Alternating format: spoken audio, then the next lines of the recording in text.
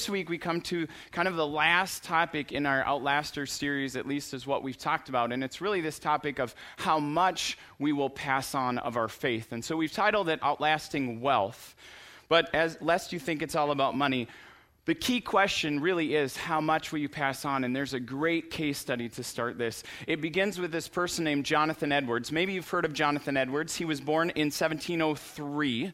That's a long time ago, in Connecticut. He attended Yale University at age 13. So he sounds pretty smart. He went on to later serve as the president of the College of New Jersey, which is now Princeton. No small feat. And when he was just 20 years old, he wrote a list of personal resolutions. I don't know if anyone would want to pull out their list of personal resolutions from when they were 20. Because I had a few, and they were not things I'd like to share with you today. But he did. And on one of those, he said, ask myself every day, at the end of every day, is there any way possible in any respect that I could have done better today?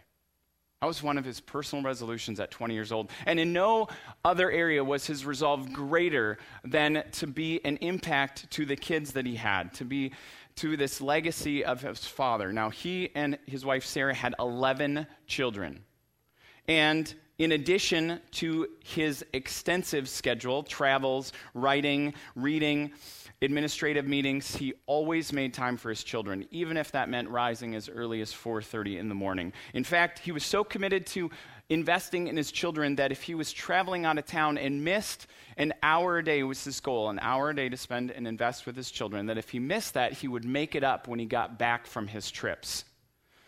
So, numerous books have been written on Edwards' life, on his legacy, on his influence and history, and his professional legacy, but one of the scholars from, I believe, Princeton, B.B. Warfield is his name, he actually charted the descendants of Jonathan Edwards, found 1,394 of them, and of those known descendants, listen to this, 13 were college presidents, 13 college presidents, 60 were college professors, or 65 were college professors, 100 were lawyers, 30 were judges, 60 were physicians, 75 were naval or army officers, 100 were pastors, 60 were authors of prominence. Not just authors of prominence. I thought that was pretty. 3 United States senators, 80 public servants, including governors, ministers of foreign countries, and 1 vice president of the United States. That is an incredible legacy. Now, some psychologists call what happened with Jonathan Edwards an example of a 5-generation rule. So what they say is how a parent raises a child, meaning the love they give them, meaning the values that they instill, the emotional environment that they create, the education they provide, they don't just influence that child, they actually influence the next 4 generations of children. That's the 5-generation rule, and unfortunately, it works both ways. See, what B.B. Warfield did is he found a contemporary of Jonathan Edwards, this guy named Max Jukes. And as an adult, Jukes had a drinking problem that often kept him from holding a steady job. He would be gone for days and often return home drunk. And while investing in the alcohol, what he didn't invest in is his children, this time of love, influence, and care that he could have. And so B.B. Warfield also tracked his descendants. He found 540 of them. And what he found out is that of those 540, 310 died as bankrupt beggars. 100 were also drunkards. More than 150 of them were criminals, including 7 murderers, and half of his female descendants ended up as prostitutes. See, the 5-generation rule unfortunately works both ways. And now, I hope you know that people are absolutely, definitely more than a product of their parents. It's simply not that easy. There are cases, even in the loving homes of Edwards, that people turned out as troubled adults. And there are plenty of people in Max Jukes' legacy and people like him who overcome their generational obstacles and leave a positive and lasting legacy. But as a general principle, how you live and how much you give greatly impacts the next generation and those beyond it. And it goes way beyond family. So today, think about the legacy and how much you give. Because when I hear the stories of Edwards and Jukes, all that comes to mind is, how can I possibly give as much as I have? Because I don't think I have as much as Jonathan Edwards to give. I just have what I have. But God would say that that's enough. With him, that's enough. And if I can give all of what I possibly have, then only God can tell what it will do. So how do we be people that can give everything possible away? I think God's word tells us in 1 Timothy that it starts with how we see what we own. How we see what we own. And in 1 Timothy, there are 4 convictions that I see in this chapter of people who pass on all of their faith. They can do that because of 4 convictions. The first one centers around God's extravagant grace. I would say it like this: people who pass on all of their faith have given up owning their lives. Think about what we just sang and what we just prayed.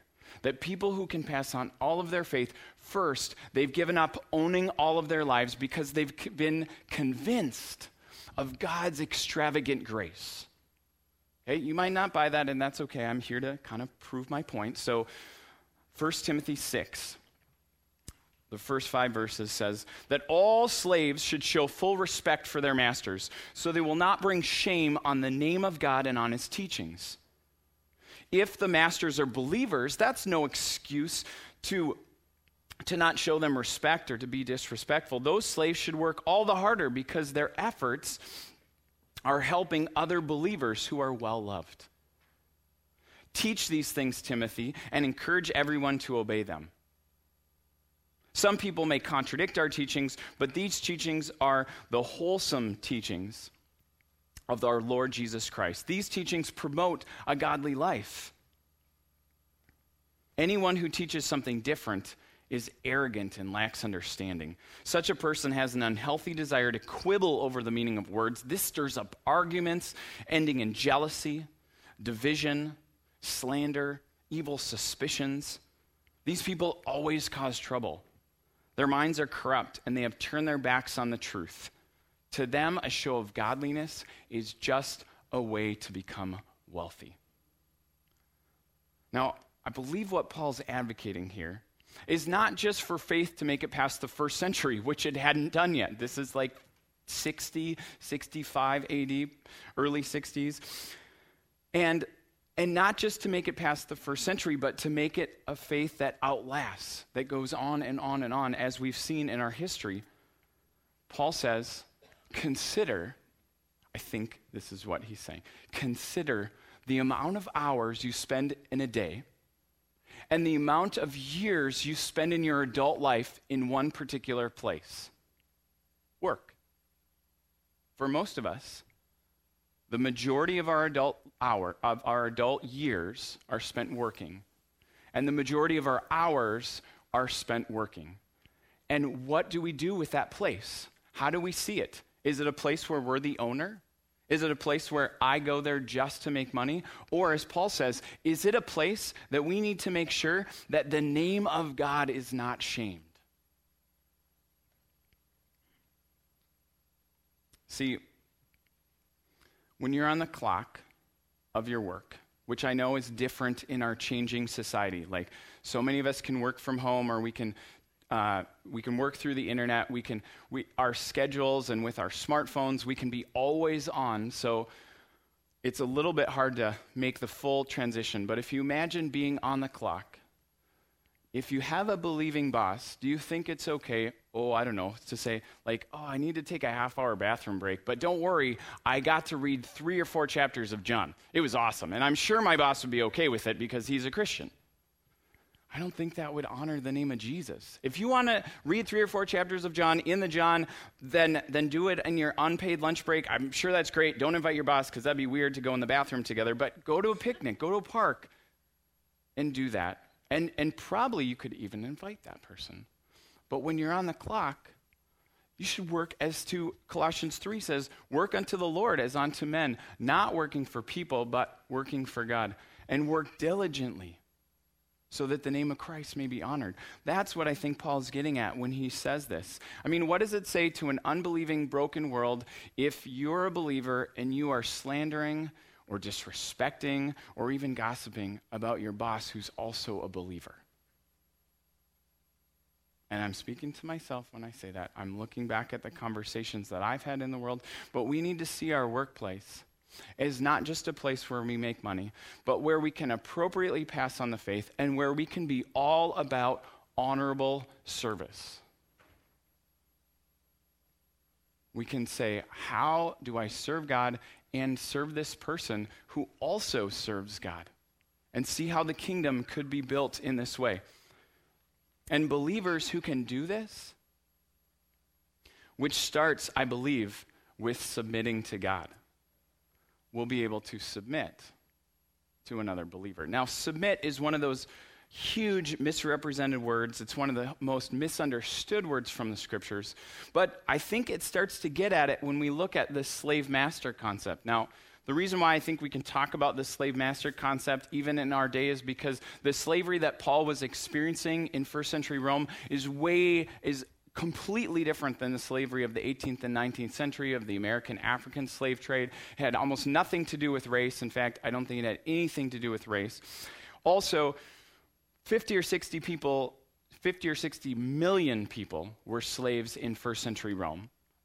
Over 50% of them were freed by the time they were 30. Additionally, while a slave did remain property of his master or her master, they could own property. They could actually own other slaves. They could make investments. They could save money. They could buy their freedom. And it had nothing to do with status. Slaves could be landowners. They could be government officials. They could be businessmen and women, and they could be servants. So it was not restricted to that. And finally, even though I would say that buying and selling people is clearly not a part of the Christian faith, there are many people of faith that voluntarily sold themselves into slavery because of the economic stability it provided. So kind of think about it like this. So I meet a lot of people that would love to be their own boss. They would love to set their own hours. They would like to bring home the big bucks. They would like to work in and have that flexibility. But when they start to think about all of the ways that what being the boss would mean, like I have to carry all the burdens. I can't ever shut it off. It's always open in my mind. I've got to make the tough decisions. I've got to manage the employees. I've got to sign off on the profits, the potential losses, the assets, the products. Most people say, you know what? No thanks. That's a lot of work. That is a huge burden. So I'm going to contribute in my way as an employee. I'm going to enjoy a few friends and enjoy a steady paycheck. And I think God says that's okay. But do you bring it under his lordship? Do you bring it and submit it to him as not something you own, but something you offer? I think people can do that because of God's extravagant grace, because they've realized just what it means to be bought by Jesus. Ephesians 2:4, I think, through 7 says it amazingly well. It says, because of God's great love for us, because of his great love for us, God, who is rich in mercy, made us alive with Christ even when we were dead in our sin and transgressions. And it's by grace that we've been saved. And God raised us up with Christ and seated us with him in the heavenly realms in Christ Jesus, in order that in the coming ages he might show us the incomparable riches of his grace, expressed in his kindness to us through Christ Jesus. When people realize just what it means to be bought by Jesus, when people realize that God humiliated himself. It's what God humbled himself, taking the very form of a human and being made a servant and treated like one to save us. We start to say, I can be a servant. I can bring honor to my boss, especially the one that's a Christian. I can serve humbly. I can serve honorably. Yes, I can take time off, but I can be a testimony in my workplace. That's people who can pass on all of their faith. They start by being convinced of God's unconditional grace. I am owned by Jesus. My life is no longer my own. I can submit to him, so I can submit to someone else. Which really brings us to the second conviction, this idea of God's general ownership. I think people who pass on all of their faith have given up owning more stuff because of God's general ownership. What I mean by God's general ownership is that really he owns it all. I get it from 1 Timothy 6 through 10, which says, true godliness with contentment is itself great gain. After all, we brought nothing with us when we came into this world, and we can't take anything with us when we leave. So if we have enough food and clothing, let us be content. But people who long to be rich fall into temptation and are trapped by many foolish and harmful desires that plunge them into ruin and destruction. For the love of money is the root of all kinds of evil, and some people, craving money, have wandered from the true faith and have pierced themselves with many sorrows. I don't know, two concepts that could be harder to accept for American Christians as submission and contentment. But clearly, I think this chapter is pointing to this idea of contentment, which means to be satisfied. Contentment, when we're not satisfied, we think about that thing that isn't satisfying us. We talk about that thing that isn't satisfying us. We crave that thing that isn't satisfying us. And when we don't have enough of something, or when we want something that we can't have, we do the same thing. We think about it. We talk about it. We crave it. I would say we even pursue it. We try to reach out and grasp for it. This idea of love of money or craving money is this word in the scriptures called desire. And desire isn't just this feeling. Desire is this longing, this craving to reach out one's self and grasp something. Has anyone ever heard of that phrase before in the scriptures, that someone would reach out and take something that doesn't belong to them? Genesis, exactly. And there's all these trees, Adam and Eve, there's all these trees, but this one, don't reach out and grasp that thing. That's the root. That's what it says. And I love what the late Robert Horton said. He said the greatest lesson that he heard from life was that people who set their minds and their hearts on money are equally disappointed whether they get it or not. People who set their hearts and their minds on money are equally disappointed whether they get it or whether they don't. And this one's kind of a little quip, but I think it was good. Money will buy you a fine dog, but only love will make it wag its tail.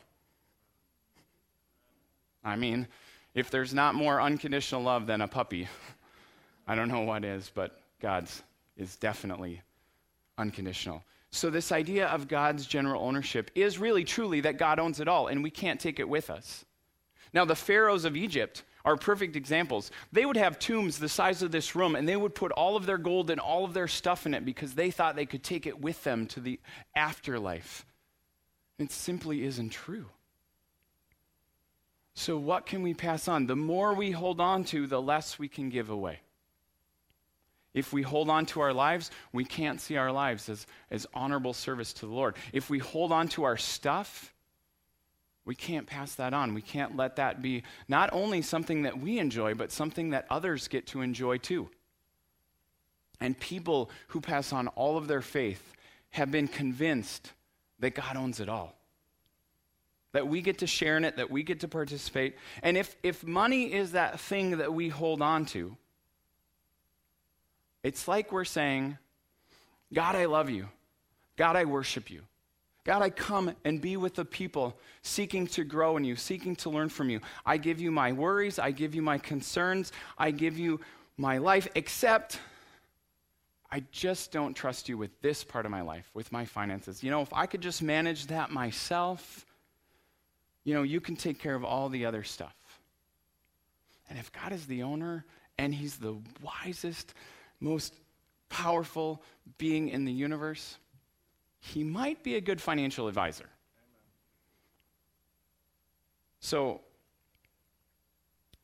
if we look at the example of God's generosity, we see that he gives his first and his best, his son. That in the beginning of time, there was Father, Son, and Spirit. God didn't need anything, and yet he created us so that we could be in relationship with him. Not out of some need that he had, but purely out of his love. He is the most generous God, and when we're generous, we're being like God. It's not something that super professional people do or super spiritual people do. It's just something that people who love Jesus do. So how do you practice contentment? Sometimes I do it by seeing something that I want and not buying it right away. I give myself 30 days. If it's something I really want, then I definitely give myself 30 days. And if it's on sale, then I pray that it would be on sale again. Yes, that's one of my prayers. It's one of the ways I practice contentment. Another way I practice contentment is I automate my giving. So a couple days after my paycheck goes in, it goes right through my checking account, right into the restoration thing, and it's set up, and it automates. And in one respect, it's bad because I don't have to think about it, and my kids don't get to see that. But in another respect, it's great because I always know that it comes out first. And when I've tithed first, I've always had enough. Not always for my wants, but I've always had enough for my needs. And that is something that we have gotten to talk about as a family. And it has become a part of my conversations with people who are young in the faith. And it is something that, again, it is something that I can pass on because it's not excluded, it's included. So people who pass on all of their faith give up owning more stuff. Third is this conviction about God's economy. People who pass on all of their faith have given up dead religion, is what I'm trying to call it, because they're convinced of God's economy. When I talk about God's economy, I'm talking about this idea that the size of your sacrifice is linked to the size of your devotion.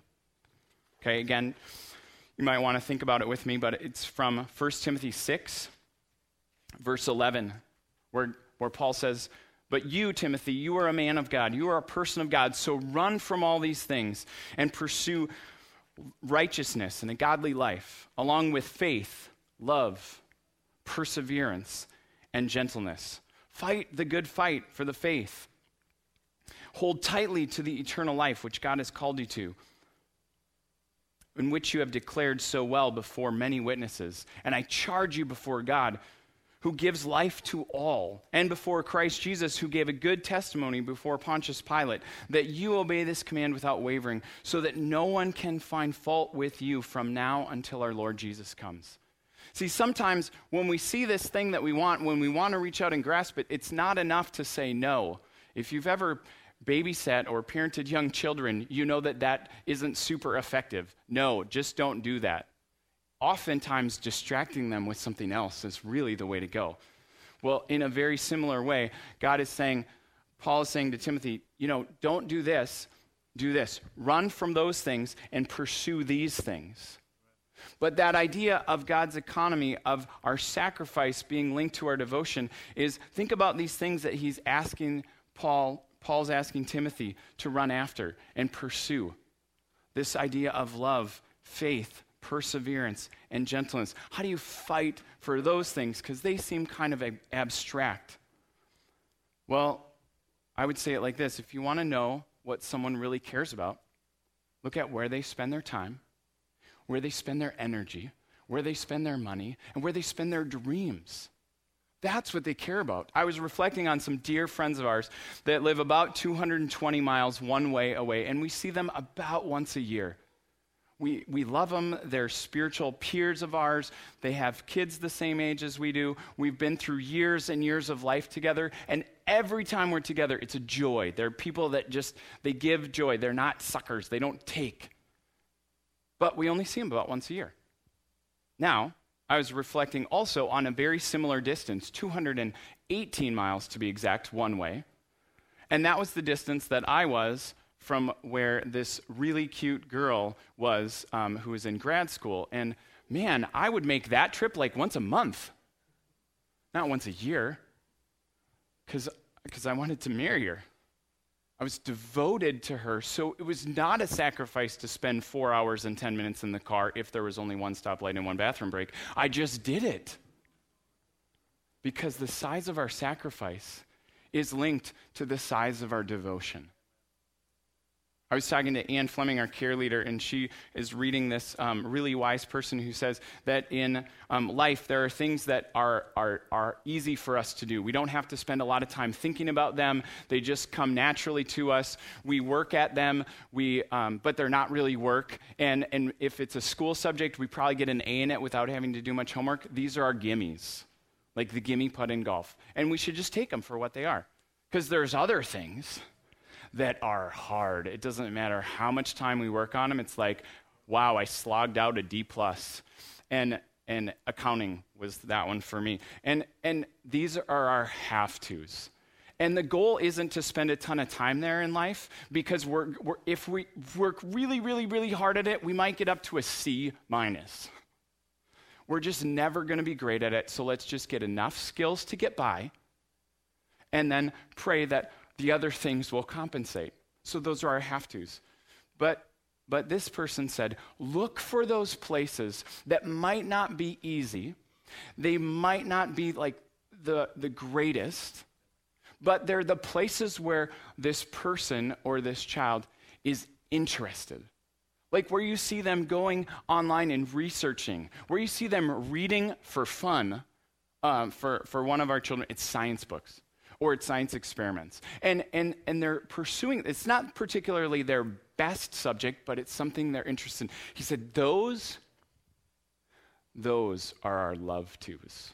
They're not our gimmies or our have-tos, they're our love-tos.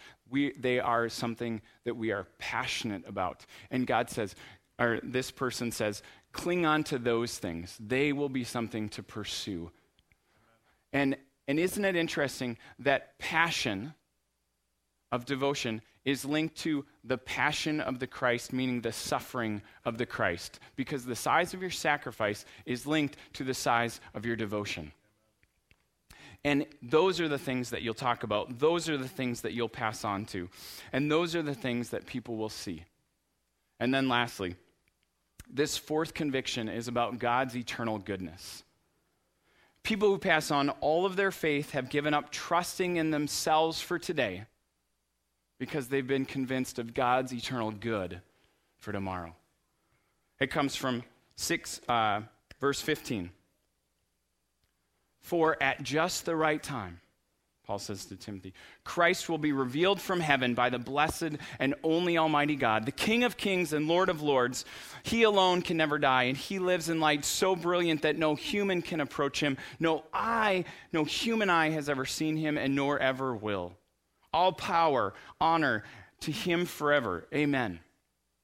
And I think absolutely linked to that is teach those who are rich in this world not to be proud and not to trust in their money, which is so unreliable, but teach them to instead trust in God, who gives richly for our enjoyment. It's not that we can't have stuff. Tell them to use their money to do good, that they should be rich in good works and generous to those in need, and always be ready to share with others. By doing this, they will store up for themselves treasure as a good foundation for the future, so that they can experience true life, real life, eternal life, everlasting life. I think the next generation of faith, whether they're your kids or you don't have kids, the next generation of faith might believe this if we believed it.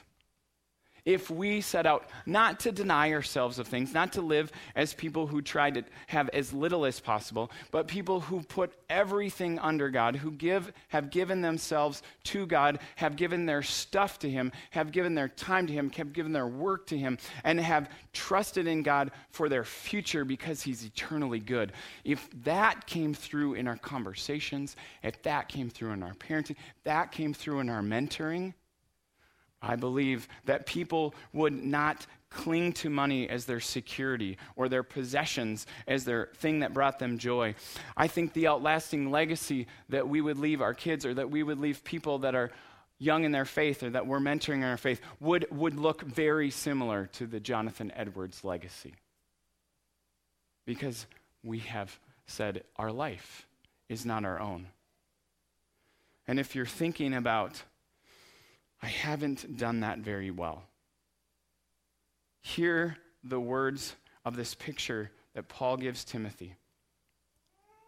That the Almighty God, the King of Kings and Lord of Lords, the one who can never die, the one who lives in light so brilliant that we can't even see Him, that is the one that has all power and all glory and honor. And that person is the one who wants to work not just in your life, but through your life. So regardless of how you've worked before this point, may you see God's light and His power work through you so that people might be able to pass on and live not just your faith, but their own faith that could be passed on to someone else, that could be passed on to someone else. Amen. It's like two little girls who were playing with plastic pearls of their grandmothers. And they would go up, and their grandma had a box, a big chest, and she would open it, and they would go in and they would take out these outfits, they would put on these shoes, and they would love to play in this room. And every time they got to the end of their play session, they would be like, "Oh, Grandma, can we take these home? Can we please take these home?" And oftentimes she might let them take the plastic pearls home, but somehow they would get lost or they wouldn't come back. And so she started to say no to taking the plastic pearls so that they could play with them. And they looked forward to playing with these plastic pearls every time they came over to Grandma's. And Grandma was getting very, very old, and she knew that the next time they came, she might have passed away. And so when the girls came and asked again, they'd gotten a little older, they'd been doing this for years, they're like, "Grandma, can we take these plastic pearls?" And she said, "Well, girls, if you would give me those pearls, I would like to give you something else that you could take home." She pulls open this chest, and she's got these beautiful jewels, these beautiful pearl necklaces worth more than the girls even understood, and said, "Would you give me those so that I can give you these? And you can have these as long as you live. And you can pass those on to girls that you have and on grandkids that want to play with yours." Friends, that is what God asks us. Amen. To take the plastic pearls of our life and give them to the one who can give us everlasting pearls beyond our wildest dreams. God, we have no idea what God wants to do with our life. And if we saw it all, we'd probably be overwhelmed. Amen. So see it as a journey, that we give Him more and more so that we can be people who pass on all of our faith. Would you pray with me? Father, thank you for this picture, God, of this everlasting life, this picture of a legacy that doesn't just come from our good desires, our good decisions, or things we've been convinced of, even though those are great. They come from the one who has all glory and honor. They come from the risen Jesus, who lives with you, God, in a light so bright that no human can see it. But because of Christ, we can boldly approach your throne of grace, who helps us in our time of need. Holy Spirit, I pray that over all this service as we close, that you would speak to us about this picture of our lives and how we can give all of it away for your honor, glory, and good. Amen. May you rise up as people who see yourselves first as God's dearly loved children, People that he would look down on and smile at, because he does. People who go in the generosity of their God, who give humble service to him, and who pass on their faith simply because it's who they are. Go in the power, love, and grace of God. And if there's anything that you want to pray for, ask the Holy Spirit to give you power, goodness, or guidance on. We invite you to the back. Otherwise, make a new friend and have a great day.